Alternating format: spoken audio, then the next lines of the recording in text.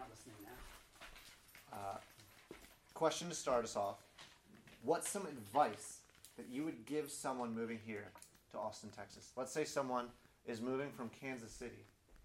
They've never really been to Austin before. What's some advice that they should know? Don't come here. The stories are false. It gets cold. The stories are false, it gets cold. So don't throw out your winter coats. Did y'all do that? Did y'all throw out your winter coats? No. Got my winter coat with me. Abandoned Texas. Abandoned Texas, so don't even come. No. Don't bother coming. No. Texas is great. I don't know. Your dad is a proud Texan, and I don't know. That would just be right in his heart. Watch out for the drivers. Watch out for the drivers. Yep. Watch out for me. I wish someone warned me about the highways here, and that there are no signs anywhere. Gerald's a lot better. Y'all should all move there. Just migrate and what up there. So that's a piece of advice you would give someone. Pick up the church. Lily. Allergy medicine. If you haven't had allergies before, you'll be surprised. And it might not happen the first year. It might not happen the second year. It happened for me the 5th year here. I learned that it happened to me the first day here, and I thought I was just sick for like 2 months. I thought you were all making me sick. It's Millwood fever. No, that was summer. What kind of advice does Moses want the people to know before they cross over the river into the Promised Land? That's where we are in Deuteronomy. We're in the 5th book of the Pentateuch, which means 5 books. We're in the 5th book, Deuteronomy. We've been walking through seeing what's kind of our theme for this whole series that we've not done in about 3-4 weeks. Janae? The Bible is one story about God's glory by redeeming a people in Christ. One story about God's glory by redeeming a people in Christ. So it's all centered on his work of redeeming a people in Christ. It's all about him glorifying himself through that. So we should expect to see that tonight in Deuteronomy too. Where have we seen that so far? We've seen it in Genesis, where Moses, who wrote the first 5 books of the Bible, taught that God created the world. He promised immediately after the fall to redeem mankind through Christ, right after Adam and Eve sinned. We saw that he chose Abraham and Isaac and Jacob to create a nation and to bless the nations through. Then in Exodus, we saw God save a people out of slavery in Egypt, brings them into the wilderness. Then he gives them instruction on Mount Sinai. He gives them the law. We looked at how the law instructs us, teaches us about our sin, our need for Christ. It also gives us, a rule of life, how we are to live to be holy before God. He tells them in Leviticus about how to worship him rightly, what it means to be holy, how an unholy people can be in the presence of a perfectly holy God. We talked about atonement and sacrifice. Then we looked at Numbers. And most of Exodus through Leviticus through Numbers is all taking place at the base of Mount Sinai. And then in Numbers they set out, they sin, they keep grumbling against God, and he curses them to wander for 60 years. So the whole generation is going to die. So this whole generation's been wiped out. The next generation, everyone who's 20 years and younger, or anyone who's born in the wilderness, is now standing on the edge of the Promised Land. They're standing there. They're about to cross over. Moses knows he's about to die. God's told him that he's going to die. He says, Moses, you will not cross over. Moses, too, with the people, sinned against God. So the rest of the book of Deuteronomy, the whole of Deuteronomy, is what Moses is saying to the people before they go in. It's a series of speeches or sermons that Moses gives them. Imagine you're an Israelite standing there. You've been wandering the desert probably for about 40 years. If you're less than 40, you've been wandering the desert your entire life. You've been eating bread sent from heaven every day. God's been leading you. You've been watching a pillar of fire go ahead of you your whole life. You've probably seen your parents or your grandparents die, either from disease or in battle, or maybe a snake bit them. So all of this stuff has happened your whole life. You're in the wilderness, and every day people are probably talking about the very moment that you're in right now, standing at the edge of the promised land, waiting, wondering what it's going to be like. Wonder what color my house is going to be. How big's the vineyard that I'm going to get is going to be? Will I live by the sea in the hill country? How hard is the battle going to be to take the land? They still have to fight. So you're standing there on the border. Maybe your mind is wandering to some of these questions that people have been kind of muttering about, thinking about for the last 40 years. Maybe you're kind of trying to get a glimpse over your dad's shoulder to see if you can see off in the distance maybe some of the hills, the valleys that your people are going to go inherit. Maybe your mind's just blank with nervousness. What do you think the people need to hear when they're about to cross over? If you were Moses, what would you tell Israel in this situation? What instruction would you give them? What do you think they need to hear before they go into the promised land? Any thoughts?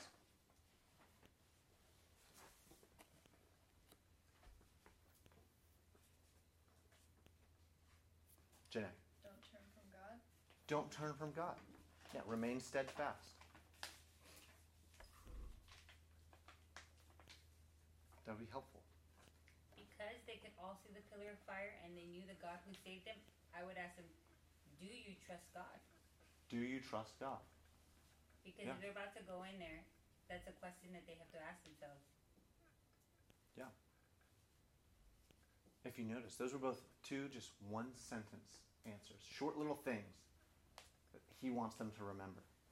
And I think he does give them a short little thing that he wants them to remember. He repeats a lot of the laws he's already told them, a lot of the commandments, the little kind of seemingly tiny laws about what to do in the land, a lot of reminders about who they are. Most of the early part of Deuteronomy is Moses recounting everything that's happened to them, just reminding them. And then we come to Deuteronomy 6, verses 4 through 9. Deuteronomy 6, 4 through 9. So if you have a Bible, turn there. And we get kind of a little sentence, a mantra, you could call it, something to remember before going into the promised land.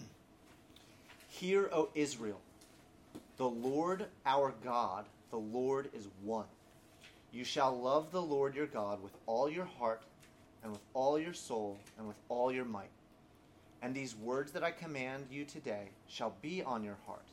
You shall teach them diligently to your children, and shall talk of them when you sit in your house, and when you walk by the way, and when you lie down, and when you rise. You shall bind them as a sign on your hand, and they shall be as frontlets between your eyes. You shall write them on the doorposts of your house and on your gates. Listen up. This is who God is, and this is what he expects of you. God is the Lord, Yahweh. He is one, and you are to love him. That's it. That's what he wants them to remember going in. God is the Lord, Yahweh. He's one, and you are to love him. So Moses is kind of like a coach, giving some final advice to players right before they go on the field. When the Cowboys go on the field, when they try and take on the Eagles fruitlessly last week, they've already trained as much as they could.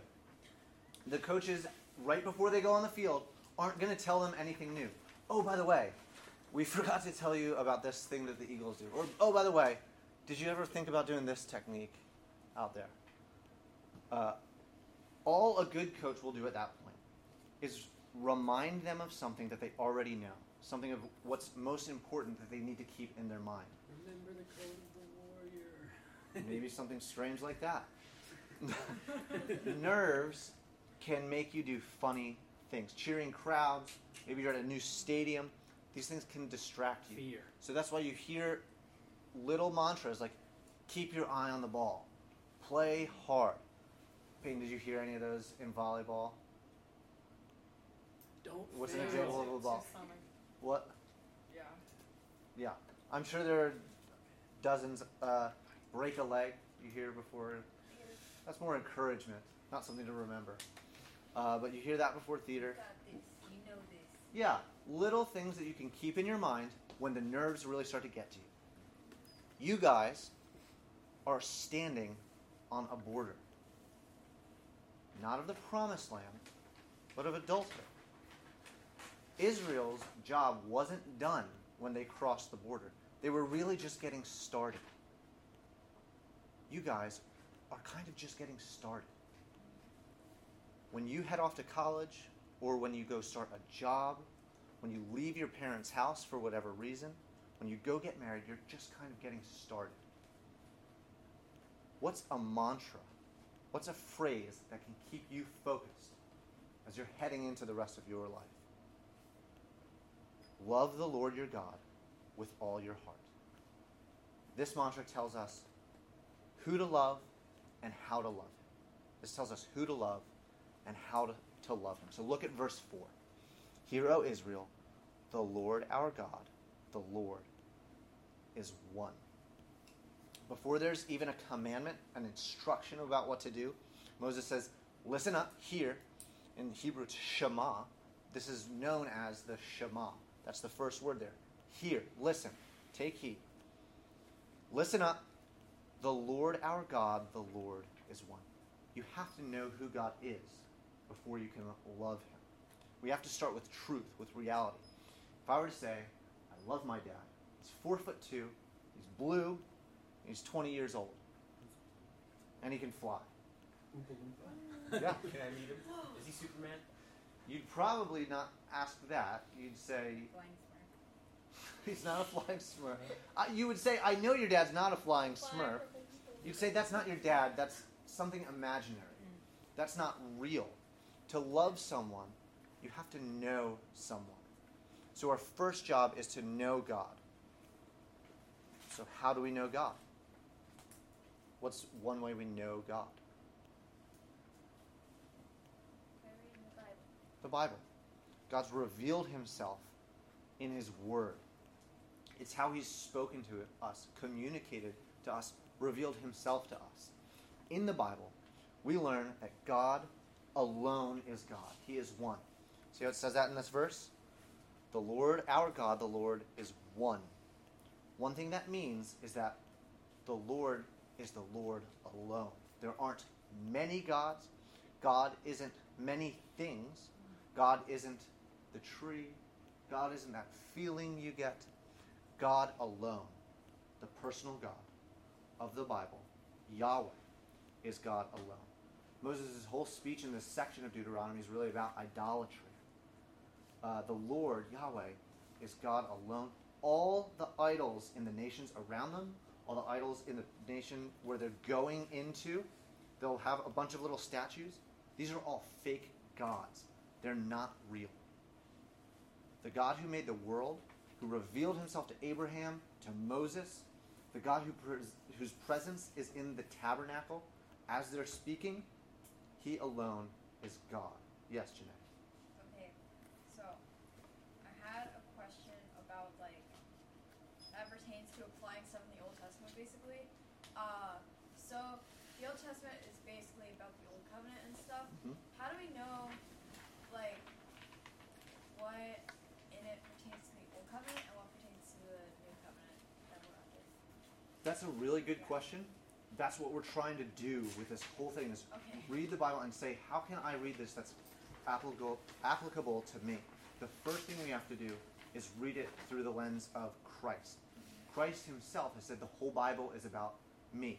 In Luke 24, he says Moses was writing about me. In John 5, he rebukes the Pharisees because he says, you think that in this, you read the scriptures, you search them because you think that in them you have eternal life. And it's they that bear witness about me. So the first thing we have to do is read it in light of Christ. The New Testament gives us some principles about how to apply the Old Testament, the Old Covenant, to us. Different laws are used different ways. Some apply directly. You shall love the Lord your God with all your heart, soul, mind, and strength. That's applied directly to us. Some the principle is applied to us. So one instance is that Paul says, you shall not muzzle an ox while it treads out the grain. And he uses that to advocate for paying pastors. Oh, yeah. So he uses that law. He's not expecting a merchant in Thessalonica to not muzzle his ox. That doesn't really apply to him. But he says it does apply in a principle way. The principle of the Old Testament law is to let the ox eat while he's working. Let your pastor eat while he's working and serving you. So Paul uses it in that way. So that's another way we can use the law. Some laws are clearly done away with. Jesus gets rid of food laws. Sacrifice laws are fulfilled in Christ. So there are different ways that the New Testament teaches us how to apply. Okay. And it's worth a lifetime of studying. Okay. But that's what we're trying to do here. So one thing we're trying to do tonight is see, how does this, which is written to Israel, which is instruction before they go into the promised land, apply to us who don't have a physical promised land, but have a promised land in heaven awaiting all believers who are waiting to cross the shore of death to go in. So how does it apply to us? That's one of the things we're looking at is idolatry. This is a warning against idolatry. That still stands for us today. Yes. So that's one thing that clearly stands for us today. What is idolatry? Idolatry is anything we make in our mind in place of God. It's something we love more than God. An Israelite who loved his vineyard or his wife more than God made an idol out of his vineyard or his wife. If you love YouTube or your parents or even yourself more than God, you have idols. Is there anything in your life that would make you angry if God took it away from you? Or if your parents take it away from you. Or if God takes it away through your parents? If so, that thing or that privilege is probably an idol. It was really hard for me when my sports career ended because of an injury. I was really sad. I went through an identity crisis. I didn't know who I was. Wrestling was probably an idol to me. And God took it away from me, and it hurt. But can you see God being kind to me in taking away an idol from me? And taking my focus, my love, off of that thing that's so fragile, that can easily go away. Everyone's athletic career ends at some point. And directing it to God. God often takes away idols we love through painful processes for our good. So one principle we can take away from this for us, Janae, is a warning against idolatry. We can also learn just facts from this and learn about God more. So in the Bible, we learn that God is 3 in 1. Here, we're clearly learning that God is one. We're getting taught about monotheism. One, mono, theism, theos, God. God isn't 3 gods. He's one God, Father, Son, and Spirit. 3 persons in one God. There's one God who's eternally existed in 3 persons. It's how he's always existed. It's a mystery, something we confess, something we seek to understand by faith alone. In the Bible, God also gives us a reason to love him, both in creation and redemption. He's the God of love, who in love not only created the world, but sent his Son to redeem the world, to save his people. That's love. That's how we know what love is. God's eternal love for himself within that Trinity has spilled over into a love for his people, a love for unworthy, undeserving people, sinners and rebels. God's love is so great, so powerful, so strong, that he doesn't leave those sinful rebels in their sin, in their rebellion. He saves his people out of it. They become his people. He becomes their God. He's using his covenant name here.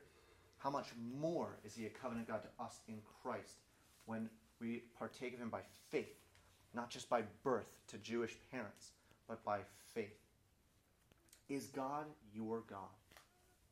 Think about that for a second. Is God your God? Yes, God is the Lord of all. But here in Deuteronomy, he's speaking to his people, to his nation, not to all the nations.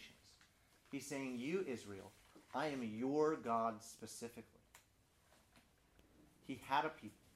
He was especially gracious to that people. And he still has a people. Not Israel, but the church. Christians. Is God your God? Are you one of his people? How do you become one of his people? By faith. By believing in Jesus, the Son of God. By turning from your idolatry of self. By turning from your self-rule, your sin, your disobedience, and trusting in Christ alone for your salvation. The love of God sent his beloved Son to die in the place of guilty sinners. And the love of God unites us to him by faith. And the love of God raises us up with Christ, who was raised from the dead and is currently seated at the right hand of the Father, where they love one another forever and ever. And so the love of God raises us up to lives of love. The good news of the gospel, this is maybe the most important thing I'll say tonight. The good news of the gospel is not that if we love God, he will love us back. Or that if we love God enough, he'll show his love for us. That's not the gospel. The good news of the gospel is that God loves us first. He shows his love for us by sending his Son to die for us. The gospel actually defines what love is. 1 John 4:10 says, "In this is love, not that we have loved God, but that he loved us and sent his Son to be the propitiation, the sacrifice, the atoning sacrifice for our sin." The good news of the gospel isn't love God and he'll love you. That's law. What we've been reading tonight in Deuteronomy is law. The gospel, which is not the law, says God loves you and will by faith give you a love for him. Praise God that what Moses commands here in the law, God grants in Christ. The gospel motivates us to love God. The gospel doesn't demand our love to get God's love in return. The gospel flips that and motivates us to love because of God's initial love for us. We love God not to earn his love, but out of gratitude. What can happen if we mix up that order? What's a problem that can arise? What's a pit we can fall into if we mix up that order of us having to love God before he'll love us, which is law, not gospel?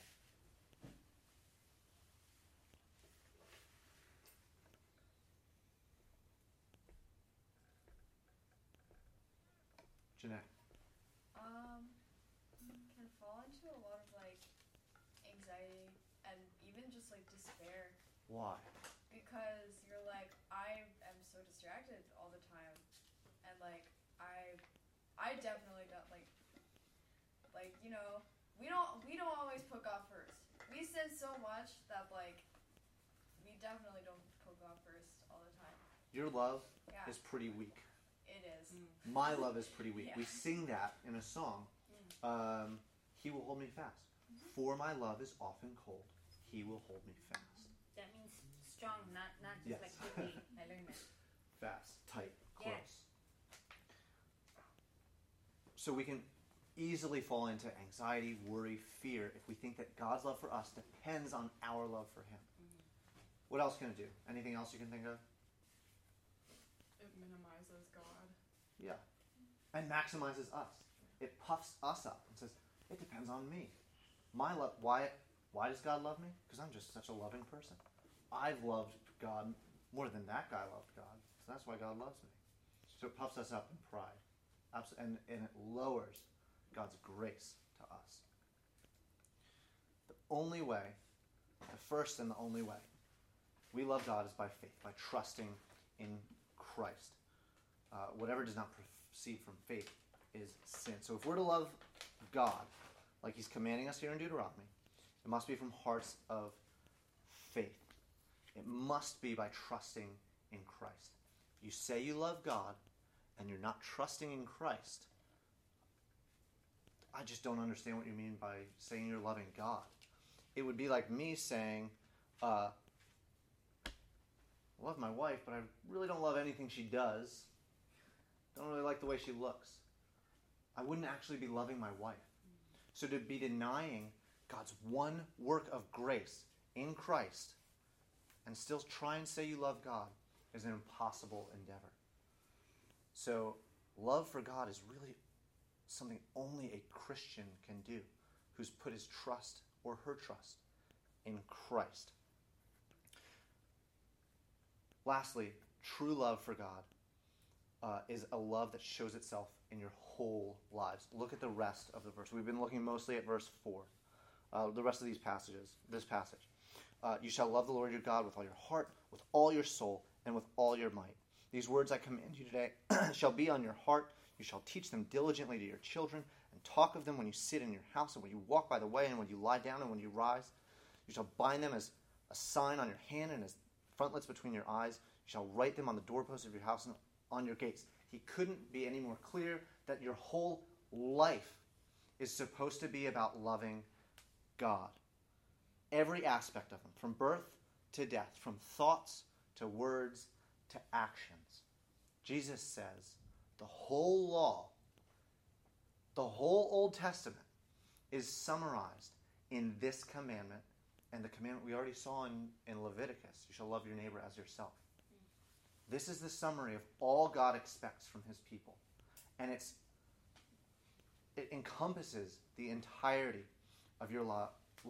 Love for God doesn't just show up on Sunday mornings or Wednesday evenings. It shows itself in all things. Think of an Olympic athlete who really loves her sport, who's dedicated to pursuing her dream of an Olympic medal. That would fill her whole life, wouldn't it? She won't go to practice for 2 hours and then never think about her sport for the rest of the day, go to bed really late, eat junk food, talk badly about her teammates. No. Her whole life would reflect that one goal of medaling in whatever sport she's participating in. Her whole life would reflect that passion. Love for God is the same. It shows up in our whole lives. Yes, every Christian will continue to sin. But will grow in holiness, will grow in devotion over years and decades, Lord willing, of the Christian life. But that love for God will start to creep in to every aspect of the Christian's life. This is an obedient love that obeys all of God's commandments. It's wholehearted. The opposite of this, wholehearted love for God, would be hypocrisy. Can anyone help us and give a little definition or an example of hypocrisy? What it means to be a hypocrite? The Pharisees. Maybe a modern day example? People in general. A lot of people in general do what? I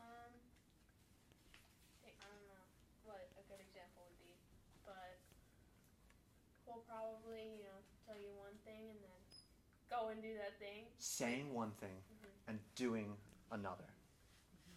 Jesus strongly condemns hypocrisy, especially in the Pharisees, people who say they're religious and then live a different life. He says, Isaiah rightly prophesied about you. You draw near to God, to me, with your lips, but your hearts are very, very far from me, he says. God doesn't want hypocrites. He wants wholehearted, obedient, faithful love. And this love is the most wonderful thing in the entire universe. It's better than the love of any human. It's better than the praise of men. It's sweeter than anything money can buy. The love of God is worth pursuing. It's worth cultivating for the rest of your life. The Lord our God, the Lord is one. You shall love the Lord your God with all your heart and with all your soul and with all your might. This is a mantra to live by. It's a reminder to recite to yourself daily. It's a question to ask yourself, am I loving God this way? Do my actions and words show this? This is a law that drives us to Christ. The only one who's ever fulfilled this, done this perfectly, lived a life that God required, that is perfect in loving God in every nook and cranny of his life. It drives us to Christ, who gives us a love for God when we're united to him by faith.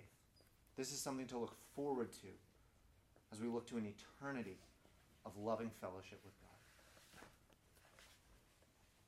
Let's pray.